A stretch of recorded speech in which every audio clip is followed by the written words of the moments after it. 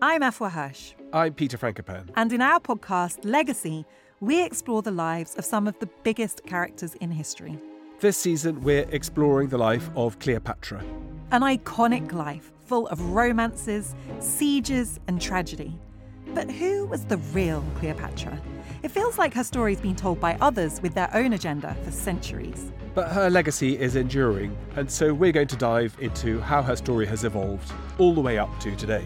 I am so excited to talk about Cleopatra, Peter. Love Cleopatra. She is an icon. She's the most famous woman in antiquity. It's got to be up there with the most famous women of all time. But I think there's a huge gap between how familiar people are with the idea of her compared to what they actually know about her life and character.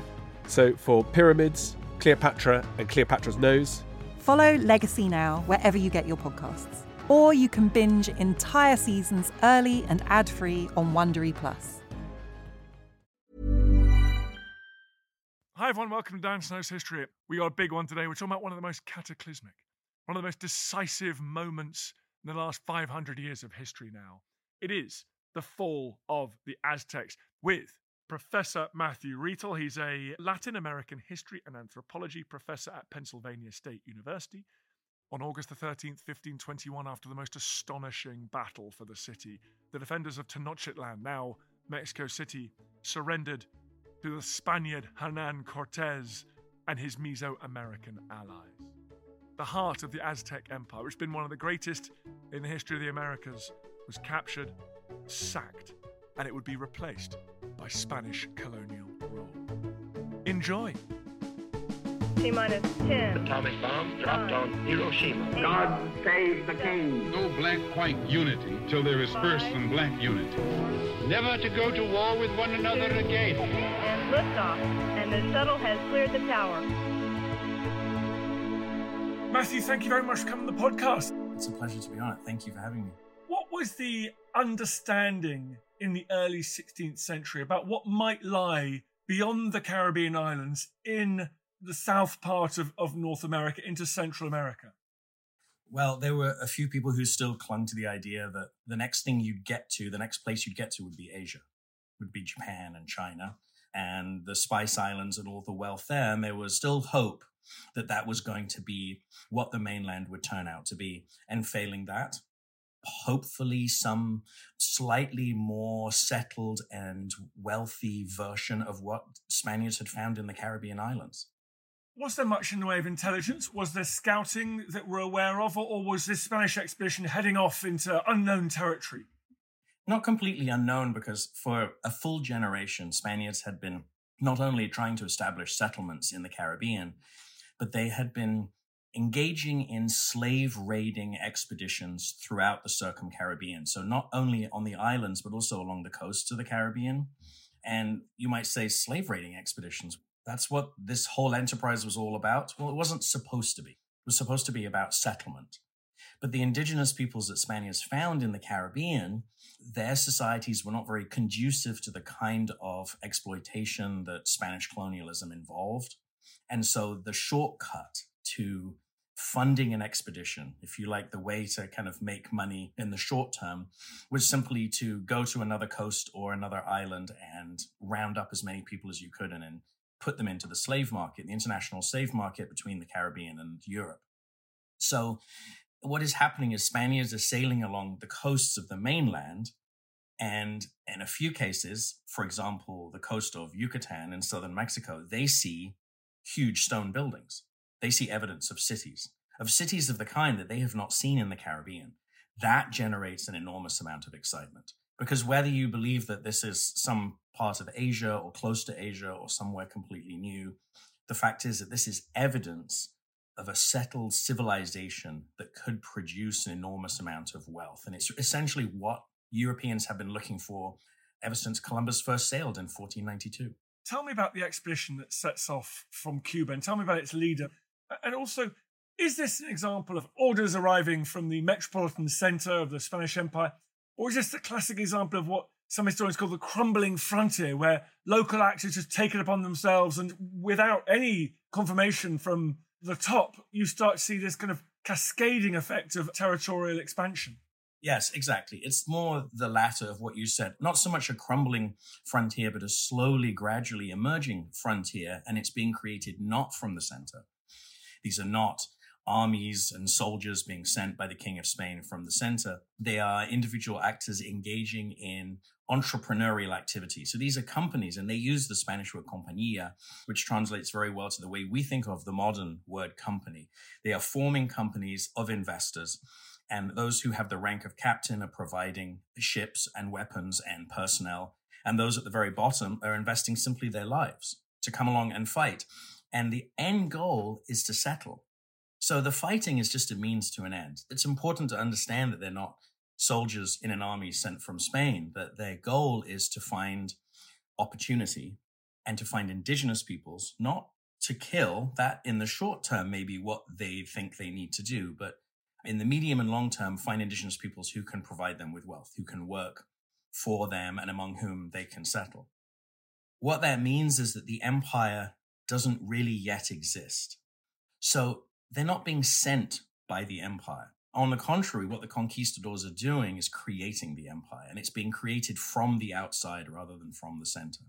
And so talk to me about this man, Hernan Cortés, who does quite a bit of creating. Yeah, so I have a bit of a bug about Cortés because he's a massive figure in history. His legend is enormous.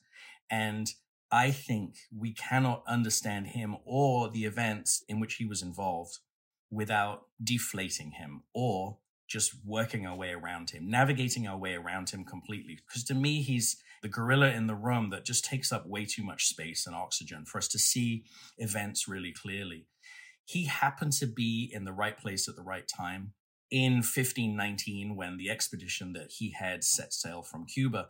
But if we look at his life as a whole, we can see this guy isn't a great general. He's an amazing politician. But what he is able to do is make alliances with the right people and to be duplicitous at just the right moments and to rewrite the script when he needs to in order so that he himself can survive. And you have to remember, Dan, that most of the Spaniards who sail to Mexico to settle there, to attack the Aztec Empire, most of them die in the course of that war, 2.5 years. Not very many survive. Very few live long enough to die more or less of old age back in Spain. In fact, some historians have said Cortés was literally the only one. That's a guy who knows how to survive. And because he's not a hothead like his fellow captain, Pedro de Alvarado, because he's more concerned ultimately with saving his own skin, he actually emerges as a perfect kind of leader. Because people like Alvarado think, it's okay, Cortés can be the guy who's nominally head of everything. But look what his track record in the Caribbean, in Cuba. He didn't do anything. He was just a cattle rancher. He was a notary for 15 years. There's no evidence in his record up to that point that he's going to be the guy they can't control. And they assume that when the time comes to it, he will share the spoils of victory and they will be able to participate in everything. And he doesn't. He essentially stabs them in the back. Why? Because he's a great operator. He's that kind of politician. So is he selected for this expedition, or is this a case of him raising one of these companies you mentioned and attracting volunteers and investment and going for it himself? Oh, he's got this complicated relationship with the governor of Cuba, a guy called Velázquez. And he really works that guy, right? He convinces him, I'll be your man because if we find anything, and what we mentioned earlier about the Spaniards seeing evidence of Maya cities along the coast, right? They know there's something there. They don't know anything about the Aztecs, the Aztec Empire yet. What Cortés says to Velázquez, if we find something, don't worry. I will respect that you are ultimately the man who holds the license. And this is the license to be, in Spanish, an adelantado. It is the license to adelantar, to invade and conquer. And it's really important because if you have that piece of paper, it means you then have the right to go back to the crown and say, I achieved a conquest and a settlement, and I had the license, and therefore I request the right to be granted the governorship, to rule in the name of the crown. And the crown takes that license very seriously. So Velázquez has the license, and Cortés says, don't worry, I'll be working for you. And then before the expedition sails, Velázquez realizes he's made a mistake. There's different stories about people whispering in his ear or him just, waking up in the middle of the night going, oh my God, Cortés, that guy, you can't trust him for a minute. What have I done? And he tries to stop the expedition sailing. Our memory of this has been written by Spaniards, mostly who were creating the legend of Cortez. So there's a great cinematic moment, which is almost certainly apocryphal, of Velasquez, standing on the dock, waving his sword, come back, and Cortez saying, bye, see ya. So whether we want to accept that as being true or not, that is sort of the essence of what happened. And sure enough, Cortez turns out to be completely duplicitous. Almost immediately, he begins campaigning and machinating in order to get the Adelantado license for himself and cut Velasquez out of the picture. So Cortez arrives initially, as you've mentioned before, in the Yucatan, which we associate with the Maya. What is there when he gets there? And when does he decide to keep going north up that coast and set his attentions on central Mexico? So always with this, there's two stories. In any incident or any aspect of this history that we talk about, Dan, there's always two stories. There's the one that was established by the Spaniards, and is the one we mostly accept and know. And then there's the other one, which historians are still uncovering and which we are constantly kind of arguing about, which is messier and more complicated, and I think actually more interesting, but also does not always grant Spaniards the credit for knowing what they're doing. So I think the closer to the real story there is they simply don't know where they're going. All they know is that the two previous expeditions who'd sailed along that coast had gone from what is now the Maya Riviera, Cozumel, right, near where Cancun eventually would be, and around the coast, around into the Gulf of Mexico, and up towards what is now the United States, but towards what becomes Veracruz. And those previous expeditions had seen more and more evidence as they sailed of cities, civilized societies. One of them, in fact, had been attacked by a huge Maya army on a beach. I would argue the Spaniards were severely defeated. The leader of the expedition was wounded and dies of his wounds. That Spanish expedition then retreats back to Cuba immediately. So there's evidence not only of civilization, cities. These are organized armies that can give a Spanish force a hard time. So they go in that direction. And they're encouraged to do so by the Mayas that they have encountered. Well, here's a good chance for me to ask the question from your article that everyone wants to know about. So you mentioned Maya encouragement, and that strikes me as one of the key bits of this story that often people forget. It is a story of collaboration as well as conquest, isn't it? And the Mayas aren't the first people in that part of the world who Cortez will form arguably decisive relationships with. Yes, and I think the key thing there to remember is that indigenous peoples in this story are not passive. They're not only reacting. And because the story that we know so well, the traditional story, was set by the Spaniards, therefore, indigenous peoples appear very much in kind of the supporting role, right? That they put in simple categories like, there's a kind of a good Indian, bad Indian. I'm doing scare quotes, which I realize you don't appear on the audio, but I'm not endorsing those categories. I'm saying this is a category that Europeans use, including the English in North America, right? There's either the good Indians, these indigenous peoples who cooperate and collaborate, and then the bad ones are simply ones that engage in what we would think of as perfectly reasonable acts of resistance when you've got foreign people arriving, enslaving women and killing men and trying to force you into a colony, right? So thinking about those two categories and then unpacking those categories allows us to then place indigenous leaders in a kind of a central role, promote them, if you like, to being leading actors in the story along with Spaniards. And when we look at it that way, it changes our perception of the entire story. Now we're no longer assuming that the Spaniards know what they're doing, no longer assuming that they are manipulating indigenous leaders to get what they want. Instead, we can start seeing it the other way around. And I think that's where it becomes really interesting. And that's where the story starts to make more sense, in fact, that indigenous leaders are manipulating the Spaniards in whatever way seems to make sense to them. So if you're a Maya ruler on the coast of Yucatan and these foreigners are appearing in their ships, you want them to move on.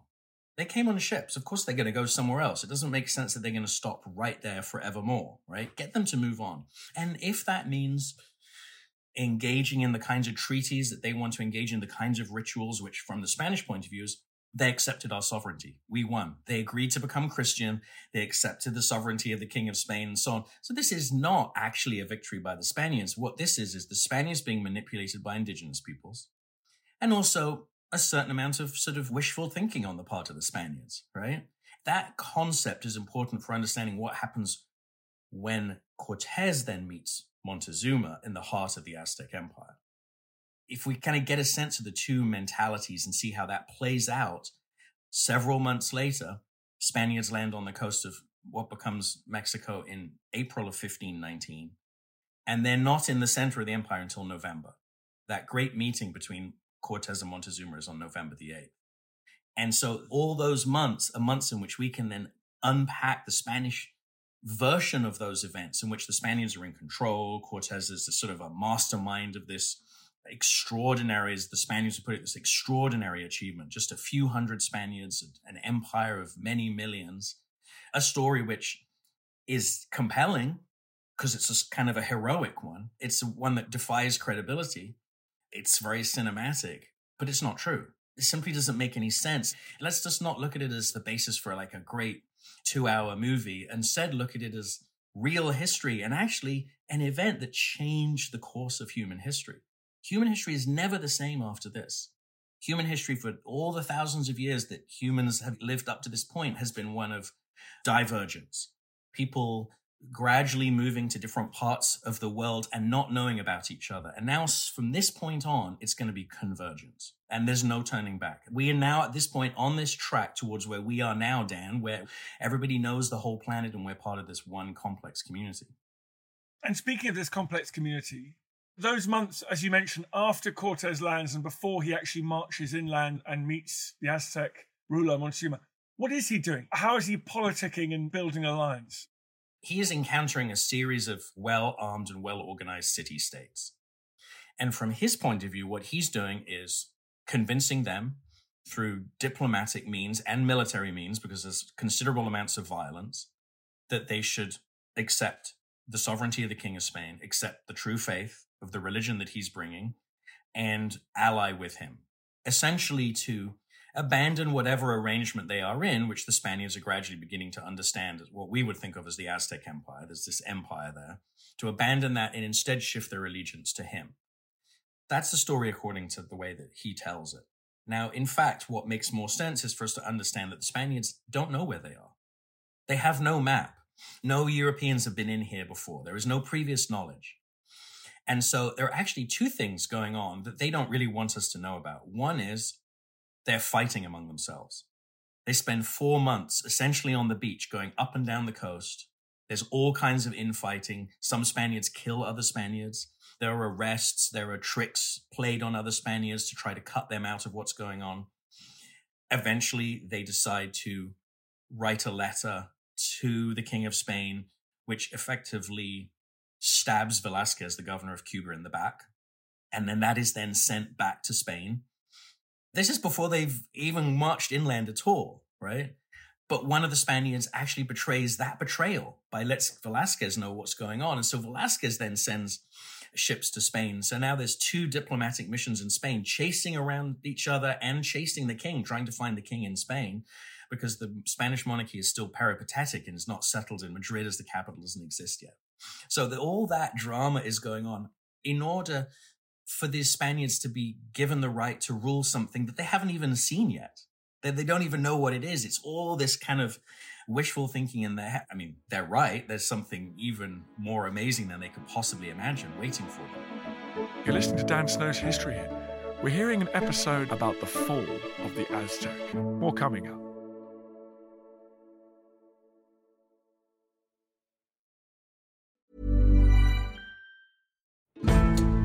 Join us this month on Gone Medieval from History Hit. I'm Matt Lewis. And I'm Eleanor Yanaga. This April, dive into our special mini-series. With the help of leading experts, we're tracing the foundations of England by exploring the country's most powerful Anglo-Saxon kingdoms. We'll be looking at Northumbria, Mercia, and Wessex, as well as the rulers and their councils who helped shape a nation. Make sure to get every episode by listening and following Gone Medieval from History Hit, wherever you get your podcasts.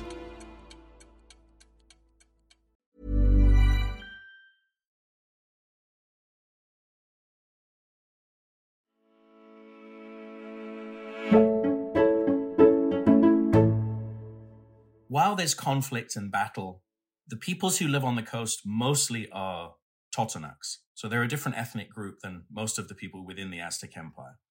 And they are subject to the Aztec Empire. They pay tribute to the Aztec. But the Aztecs are right there because the Totonacs are a subject state. So there are Aztec emissaries and warriors and so on in among the Spaniards from the very moment when the Spaniards arrive. So the first thing that's going on, the Spaniards are fighting among themselves. The second thing that's going on is that the Spaniards are unaware of how much they are being manipulated by not just local indigenous leaders, but by the Aztecs themselves. And so there's information now going back to Montezuma constantly. Montezuma is learning a great deal more about the Spaniards than the Spaniards are about Montezuma and the Aztecs.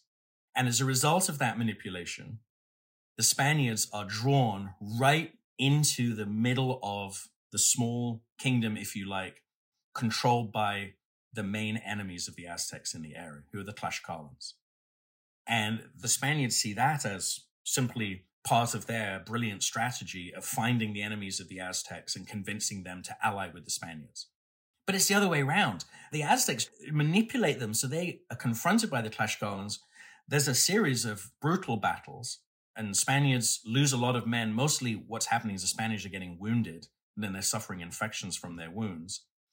And right at the point at which the Tlaxcalans, at a cost of many of their men, could wipe out the Spaniards, they essentially sue for peace and say, okay, guys, come into the city. And the Spaniards are there for weeks while the Tlaxcalans are feeding them, tending to their wounds, the whole thing, right? A moment which, and you can predict exactly where this goes, even if you haven't read the different versions. The Spaniards are going to say, this is us brilliantly convincing them to be our allies. And later on, that mythology grows and grows to the Tlaxcalans accepting Christianity, even to the battles just being wiped out of history and versions in which the Tlaxcalans just simply welcome the Spaniards as bringing the true faith and freeing them from the tyranny of the Aztecs and so on. In reality, the Tlaxcalans are saying, hey, these guys put up a hell of a fight. For us to wipe them out would have cost us an enormous number of men, because it's not all about guns, germs, and steel. I would say that the guns part really should be eliminated from that formula, but steel weapons really make a big difference.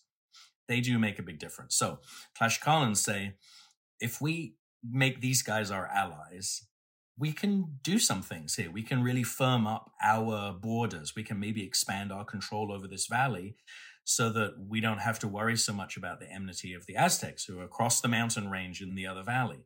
And so that alliance that is created is absolutely crucial. But from the get-go, I think we need to flip it round and see it the opposite way from the way in which the Spaniards have tried for 500 years to make us see it, and mostly succeeded. That's fascinating. That little throwaway comment there, we should take the guns, either guns, germs, and steel. That really is interesting. So the primitive early 16th century firearms were not the decisive edge that would deliver this land into Spanish control. No, not at all. Rifles are centuries away from being invented. Pistols don't exist yet. These are very clunky weapons. The really huge cannons that Europeans are beginning to deploy against each other, they're not part of this war yet, right? So the cannons that they do have are small and they can be effective under certain circumstances, but they're not very practical and they're very difficult to move around. And the guns that Spaniards have are arquebuses, which take 2 or 3 minutes to load one bullet in. And in a combat situation, they're really useless, even if your powder's not wet. And this is a hot, wet part of the world where your powder gets wet very easily. So no, those guns are most useful if you grab the barrel and use it as a club. Guns really don't play a role. Steel weapons do play a role. And to some extent, the defensive armor that Spaniards have, but full armor is not that readily available. It's not very practical in very hot climates. And the Spaniards soon learn to adopt the kind of protective clothing that the Aztecs themselves have against their own weapons. So I would take guns out of it, steel keep in it, germs is important. But really, if we're just talking about germs and steel, we're missing so much of the human element and the complexity of that, and trying to understand how it is that the Spaniards end up settling in an area when, if I'm right, it is not because they achieved some superhuman conquest of a powerful civilized empire against a weak, superstitious barbarian one, right? That's what the Spaniards would have us believe.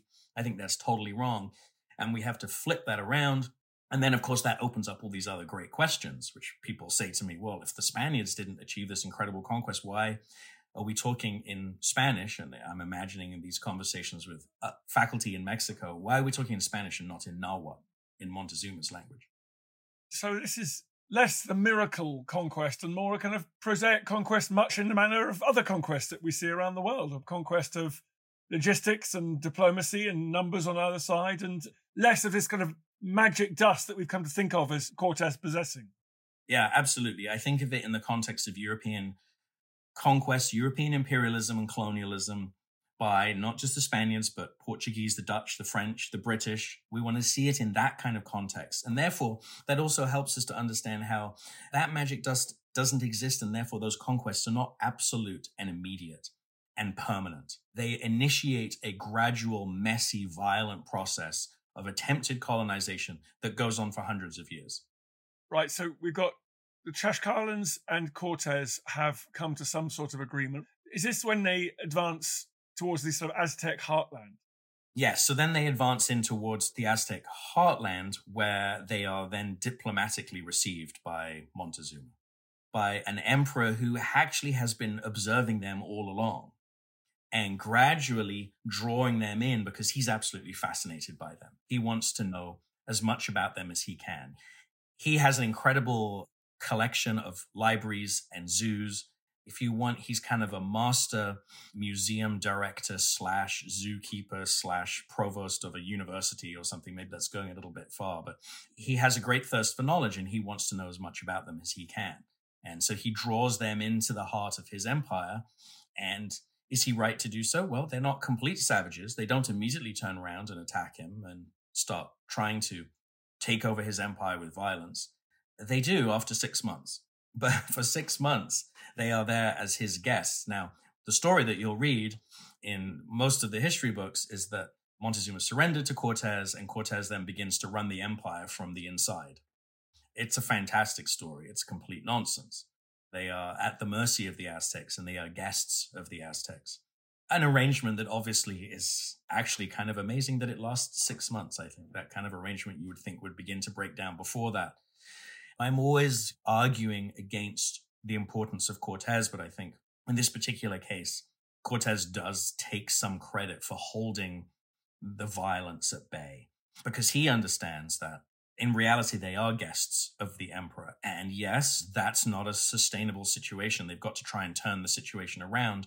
But if they do it with violence, there's just a couple of hundred of them. And they're surrounded, they're in the center of an empire of millions and tens of thousands of warriors. And he knows that's a bad idea. So when does that violence break out? When he's not in the city. When he's left to go to the coast to confront another Spaniard who's been sent by the governor of Cuba, who knows he's been betrayed, sends a fleet of ships with 1,100 men to confront Cortes. And Cortes goes down to the coast. And according to the Cortes-centric version, he brilliantly manages to convince the guy to change sides. But actually, the story I like better is a story of two brothers. One is with Cortes and one has come from Cuba. And the two brothers, there's supposed to be a face-off between two armies, but the two brothers walk across the field and one brother says, "What's going on? What's been happening here?" And he's like, "We are in this incredible city. We've spent the last 6 months in this city. It's amazing. It's all just wine, women, and song. The wealth of this place is absolutely astonishing." And so the brother who's comes like, "Okay, so let's just join up. Yes, that's it." And then those Spaniards come back. But meanwhile, who's in charge back in Tenochtitlan? Who's in charge of the Spaniards, not the empire, is hothead Pedro de Alvarado. And so violence breaks out. The Spaniards all come back into the city. There's warfare going on. They are being attacked, killed. They know that eventually they're all going to be wiped out. And so they break out of the city in the rain in the middle of the night in an event called La Noche Triste, the tragic night or the sad night. And that's the name we know it by because that's the name the Spaniards called it because most of the Spaniards are killed in that escape. Now, very recently, as you probably know, the name of La Noche Triste has officially been changed in Mexico to La Noche Victoriosa, the victorious night. So there's something really interesting that is now happening 500 years later in Mexico with this quincentennial, with a politicization of it. I mean, what would you expect politicians to do with a historical event? Of course, that's sort of their job to politicize it, right? And they're doing it in a very kind of simple, you might argue it's simplistic and argue against it, but it's certainly kind of a simple attention-grabbing way and just flipping that switch. So instead of it being the tragic night, it's the victorious night. Because the Aztecs kill most of the invaders who they brought in as guests who then turned on them and started killing them. They've gotten rid of most of them and sent them packing out into the countryside, and off the Spaniards go. I'm having slightly anachronistic but parallel thoughts about Boudica, the warrior queen, the rebel against Rome, being placed in a huge statue outside Parliament in a kind of Victorian, slightly similar perhaps impetus there. So then Cortes, when he comes back, does he accept a state of war? When he comes back, is it as an invader this time? It's absolutely as an invader. And I think here, the two stories that I've been trying to convince you of really develop in a more complex way, but in a very kind of similar way. In other words, Cortes is trying to later convince everybody that he's now creating an absolutely masterful alliance of not only former enemies of the Aztecs, the Tlaxcalans, but more and more of the subjects of the Aztecs. And this is part of the way in which the Spaniards are laying the foundations for a very negative view of the Aztec Empire and Aztec civilization and culture, which persists to this day, and I think is completely wrong. I think it's very important for us to try as much as possible to completely rethink the Aztecs and to take out of our view of the Aztecs all of these negative elements that the Spaniards implanted. And one of them is the idea that their rule was so tyrannical and bloodthirsty that all their subject city-states were afraid of them and hated them and therefore welcomed the Spaniards and were so relieved that the Spaniards had come to free them. That's a great old imperial trope. I mean, Dan, you've seen that a million times. Oh, here come the European imperialists. And what do the indigenous subjects do? They welcome them. Oh, thank you for bringing us civilization or the true faith or whatever it is. But thank you for freeing us from our previous life of barbarity and tyranny, right? And so that is right there in the way in which the Spaniards are depicting the Aztecs. If we take that out, it raises the question, well, okay, so why does the war in the next year end up with, on August the 13th, 1521, Tenochtitlan being overrun? How does that siege happen? If it's not Cortes creating a brilliant alliance, it's because the war up to that point has dramatically destabilized central Mexico. And the arrangement that existed is now completely up in the air. And every city-state leader has to now rethink his relationship with his neighbors and his relationship with the central powers to see how he can survive as leader, but also how he can protect his own people. And if we go kind of city-state by city-state, we can see these individuals making these decisions and a number of times shifting sides during the course of the war. We don't have time to talk about all of them, but I think the key one to think about is Ixtlilxochitl, which I'm butchering his name. It's a hard no name. Ixtlilxochitl. His father was the ruler of Texcoco, or Texcoco, which was the number 2 city in the empire.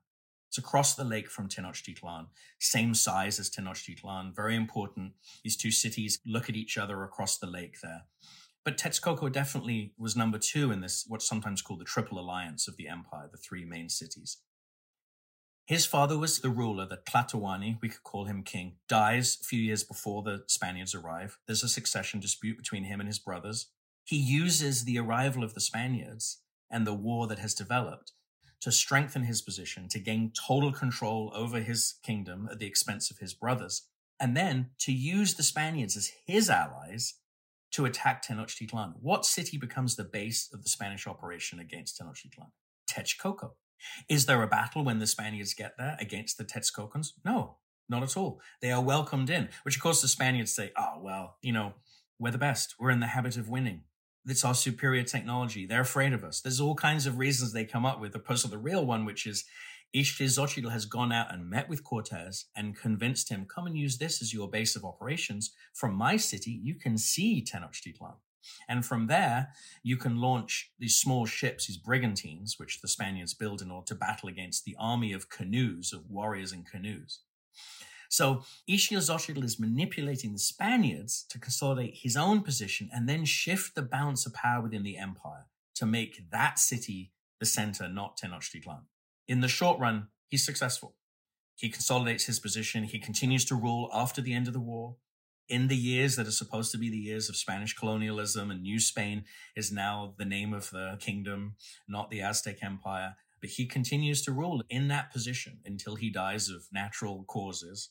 In the long run, does Texcoco become the capital? No. Tenochtitlan evolves into Mexico City. So in the long run, his dream is not realized, but that's not sufficient grounds for us to judge his strategy or even to question that that was a strategy at all. And it's certainly not grounds enough for us to just remove him and make him on the sidelines to just be an indigenous ruler who's manipulated by the brilliant Cortez and so on. I think characters like that need to be put back in the center of the picture, and that makes it far more interesting.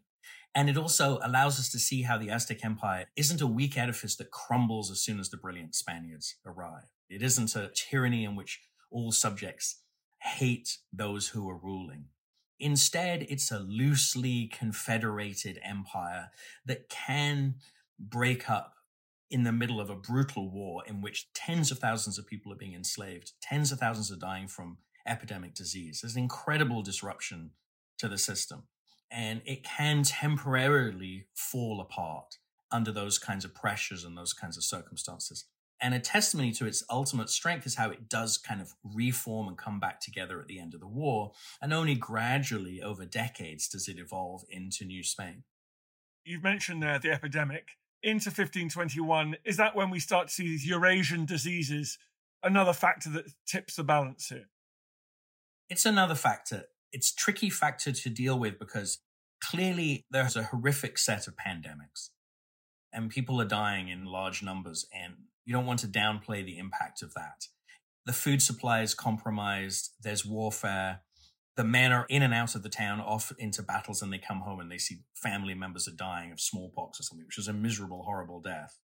But on the other hand, I think it's also important to remember that this is primarily a warfare between and among indigenous peoples. The final battle of August 13th, 1521, when Tenochtitlan falls, over 99% of those attackers are indigenous. Spaniards are less than 1% of the people fighting.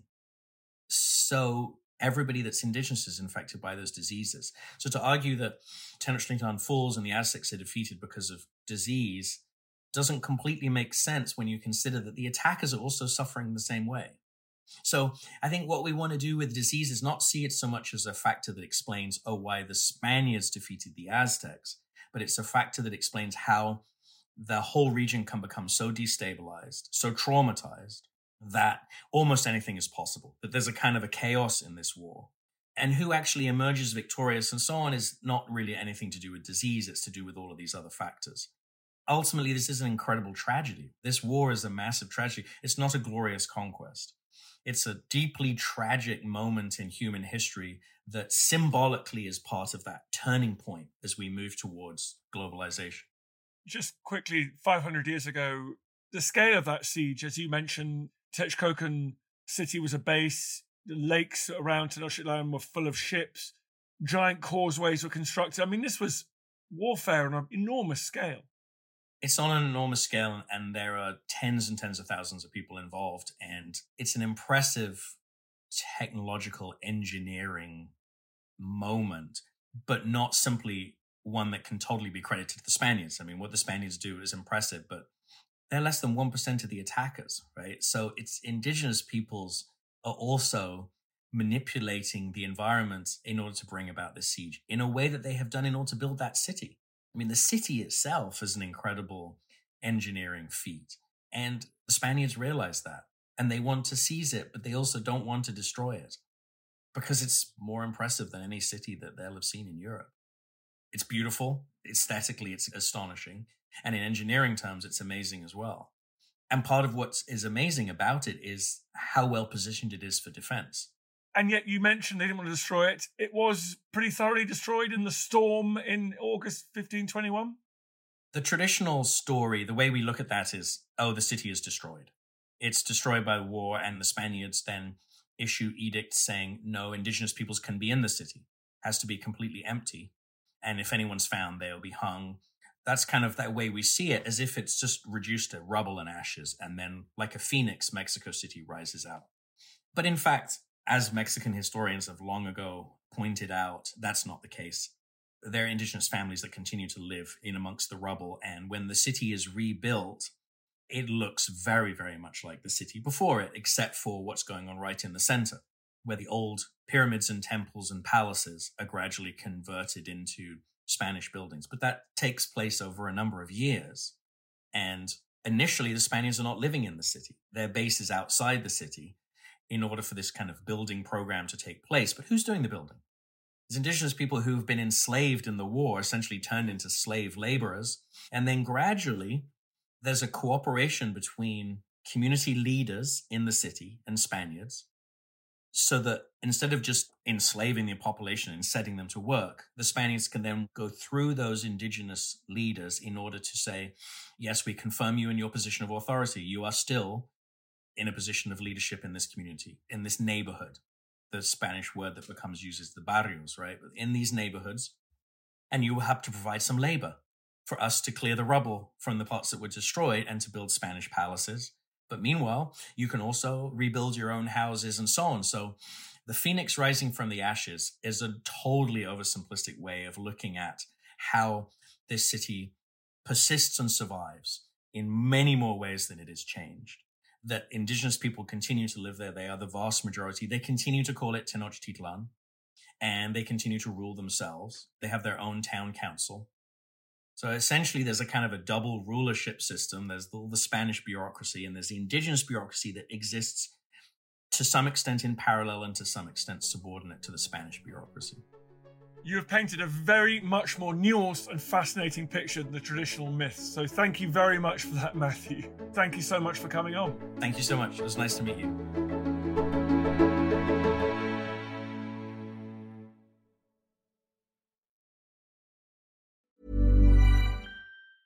Hey, it's Danny Pellegrino from Everything Iconic.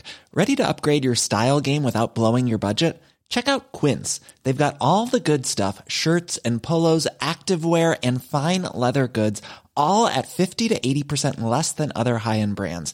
And the best part? They're all about safe, ethical, and responsible manufacturing. Get that luxury vibe without the luxury price tag.